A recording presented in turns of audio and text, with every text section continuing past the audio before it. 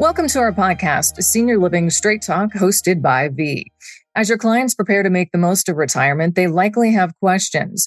We can help you develop your answers. On Senior Living Straight Talk, we speak with industry experts about some of the most frequently discussed topics on seniors' minds today, from estate planning and taxes to the myriad of retirement living options in the market. Tune in to gain new ideas and creative solutions for your clients. I'm Pam Foltz, Senior Community Relations Manager with V.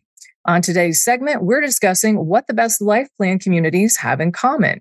And we have Brad Breeding, who is a senior living financial expert, author, and speaker at the national level about topics surrounding senior living and financial planning. He's also the co-founder of the website, My Life Site. Welcome, Brad, and thank you for joining the program. Thank you for having me.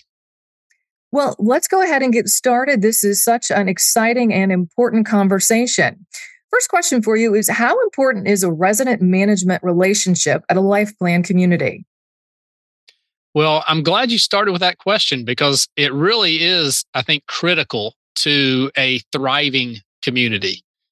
I think there's probably a direct correlation between the happiness and the fulfillment of residents and this resident and staff relationship. And what I mean by that is, I've actually heard of people moving out of retirement communities because they felt like they were not listened to or respected. And I think this is actually a fear that a lot of people have of moving into a retirement community, that they're going to make this big life and in many cases financial commitment that otherwise seems great, but they wonder, how will we be treated?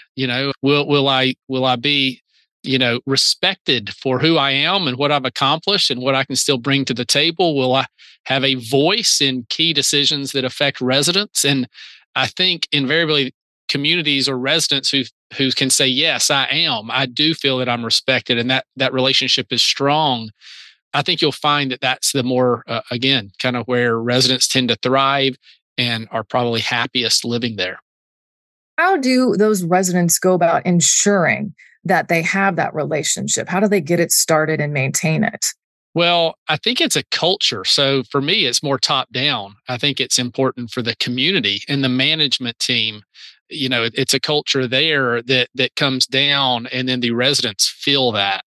The residents just know it's there. It's just a part of their daily life there, where the staff, feels like a friend, and they can just talk to them and they can be open with them about different things, and recognizing, of course, that not every single request or every single thing we want is going to happen. That's obviously just not realistic, but at least there's a constructive channel for voicing those types of things and knowing that at least you've been heard. I think that's very important. Absolutely. Everybody likes to be heard. When we talk about what should prospective residents be looking for in lifestyle opportunities when it comes to programs and activities at a life plan community? Well, so much of that is personal preference. Different things obviously are going to be appealing to different people. And this is one of the things that you hear about when it comes to continuing care retirement communities or CCRCs for sure, like the V Living communities, is that there's just so much available that, usually residents can find something that fits kind of what they're looking for. But it's really something to think about, obviously, before the move in, and thinking about things like, what gets me up in the mornings? What is my purpose? What sort of new things might I want to try in this next chapter of my life? And really just trying to visualize that, really thinking through what would I enjoy? What would bring me fulfillment? And then, of course, looking at that community, talking perhaps to residents, if you have a chance to do that, to visit, to maybe even stay on site potentially, and get to know folks and find out the kind of things that they do and what they really enjoy. And certainly there's going to be, again, just all kinds of activities available.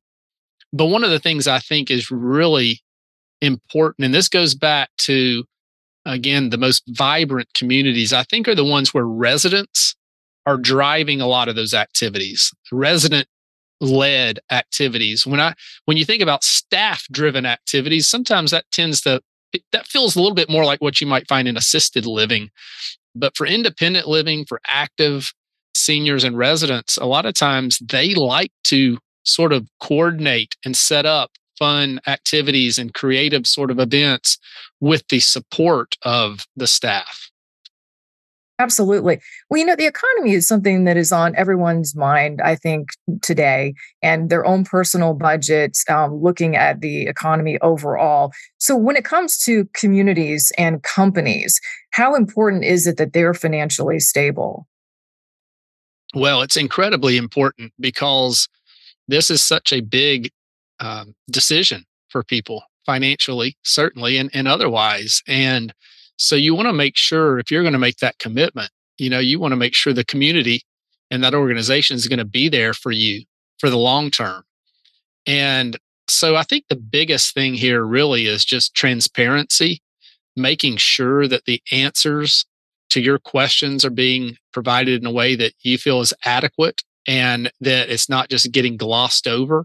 So, is management, whoever you're in touch with there, whether it's the financial person or what have you, are they really forthcoming with the information that you need to get comfortable, or perhaps that your advisors, whether it's your accountant or your financial advisor or both, are they forthcoming with type of information that they would want to see in order to make sure that they have a level of confidence about moving into this community and whether the financial strength is going to be there? How important is it that high quality healthcare for potential future needs? Well, again, kind of like I said a moment ago with the financial question, you want to make sure they're going to be there for you. You also want to make sure the care that's available is the type of care that you would expect to receive. A lot of people don't really want to think necessarily a whole lot about what that might look like for them. It's just a topic that, frankly, for some people is easier to avoid thinking about. But at the same time, that's one of the big appeals of a CCRC is knowing, you have that peace of mind of knowing that that care is there for you if and when you should need it.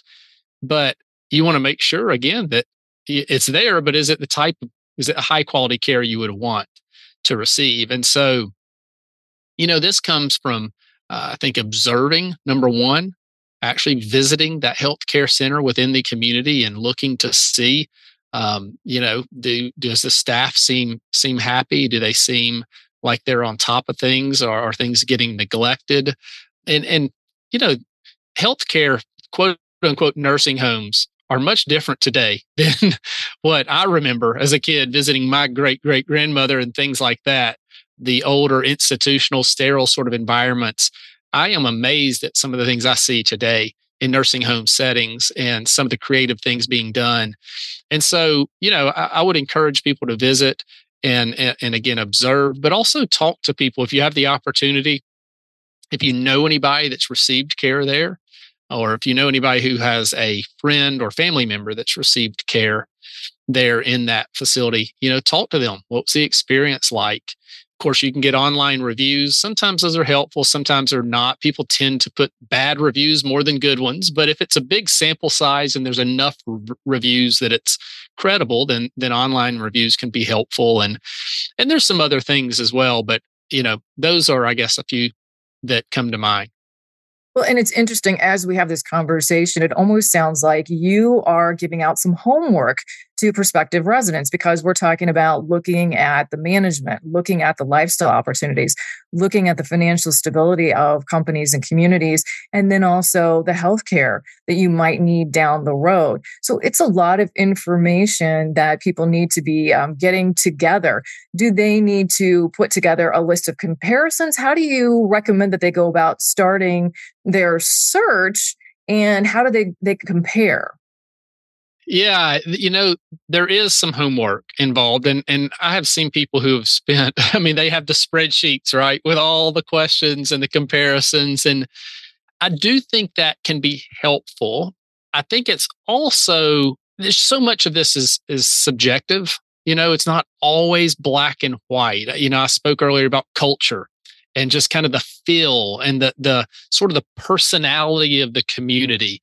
These things to me are as important as anything else. So we have actually created some of these sort of spreadsheets or checklists and things before here at our company. And I do think they can be effective, but you don't want to get so much analysis paralysis trying to compare every detail, because then, it can just become a little overwhelming. I think at the end of the day, it's does it just feel right? Certainly, you want to make sure, like we've talked about, there it's a financially strong, well managed, good relationship between. But once you get beyond all those things, the services and activities, all that, but is it the place that feels right for you? Do you feel comfortable? Is that the kind of place you would want to wake up each morning? And so much of that goes back to the culture, and I think that's a big part of it. Well, and you mentioned all these subjective things to be looking at when considering CCRC. One of the things that might not be so much is what fits into your budgets and your budget and your needs specifically. So, but how do you go about determining that what fits into your future plan and what would work into your budget? Well, that's a big part of this decision too. I mean, when you think about this decision, it's a healthcare decision, a lifestyle decision, a housing decision, and certainly a financial decision, all rolled up into one. And so this is a big component of that. And I guess there's really kind of two parts to it for me. There's number one, and these two are very closely related and overlap. But number one is kind of month to month affordability, just monthly budgets. Does it make sense? And then the other is kind of affordability over lifetime.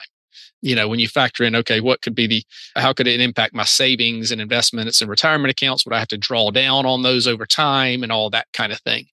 So, when you think about the first part of that, kind of your monthly budget, one of the things I think people should make sure they understand is that a lot of things you pay for right now at home are probably going to be covered in that monthly service fee at the retirement community. Not all of them, but my point is you want to get at what's sort of that net difference. In other words, you're paying for, maintenance, right? Whether it's yard care or housekeeping or home repairs, security, your alarm system, all the things that go into maybe even gym memberships and so forth. A lot of that would be covered in your monthly service fee, perhaps at the retirement community. So you want to kind of find out, you want to do that comparison.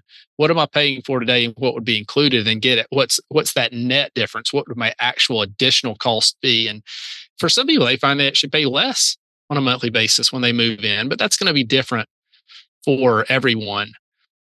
But then the other is kind of the big picture. What's this? This is where you get into working with an advisor. What's this look like over time, particularly if I need care and those kind of things. And, if you use an advisor, it's important that they understand CCRCs and the different types of contract models, because there's a lot of nuance. And if an advisor doesn't really understand that, it's tough for them to do an accurate job of sort of running the numbers, if you will, right? Or running those projections.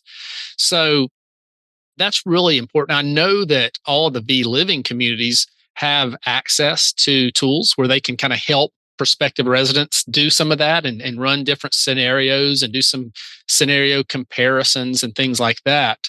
But that's, I think, important is if you're doing it with an advisor, they need to understand it. If you're kind of managing your own finances, then I would work closely with the staff at that community. They're going to want to make sure you can afford it too. By the way, the retirement communities, if it's a CCRC, they're going to make sure you can afford it probably as much as you can, because they don't want to have to, turn anybody away a year later because they've exhausted their assets or something like that. So there's a lot that goes into this. We could probably spend an hour talking about it. It's tough because everybody's in a different financial situation. But yeah, those are kind of the two ways I look at it, is sort of on a monthly basis and then kind of that long-term planning. Really good information that you have given us today. We really appreciate you joining us. Do you have any final or parting thoughts on that you would want to share with us?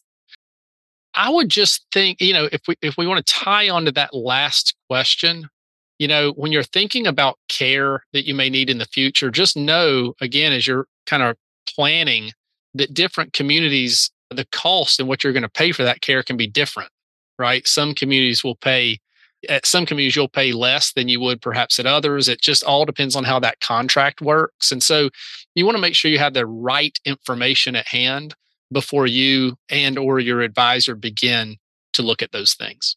Again, make sure you do your homework. Exactly. Thank you so much for joining us today, Brad. You're welcome. Thank you for having me. Again, Brad Breeding, senior living financial expert and co-founder of the website My Life Site.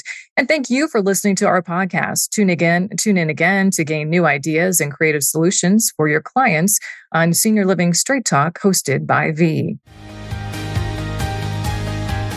On Senior Living Straight Talk, we speak with industry experts about some of the most frequently discussed topics on seniors' minds today.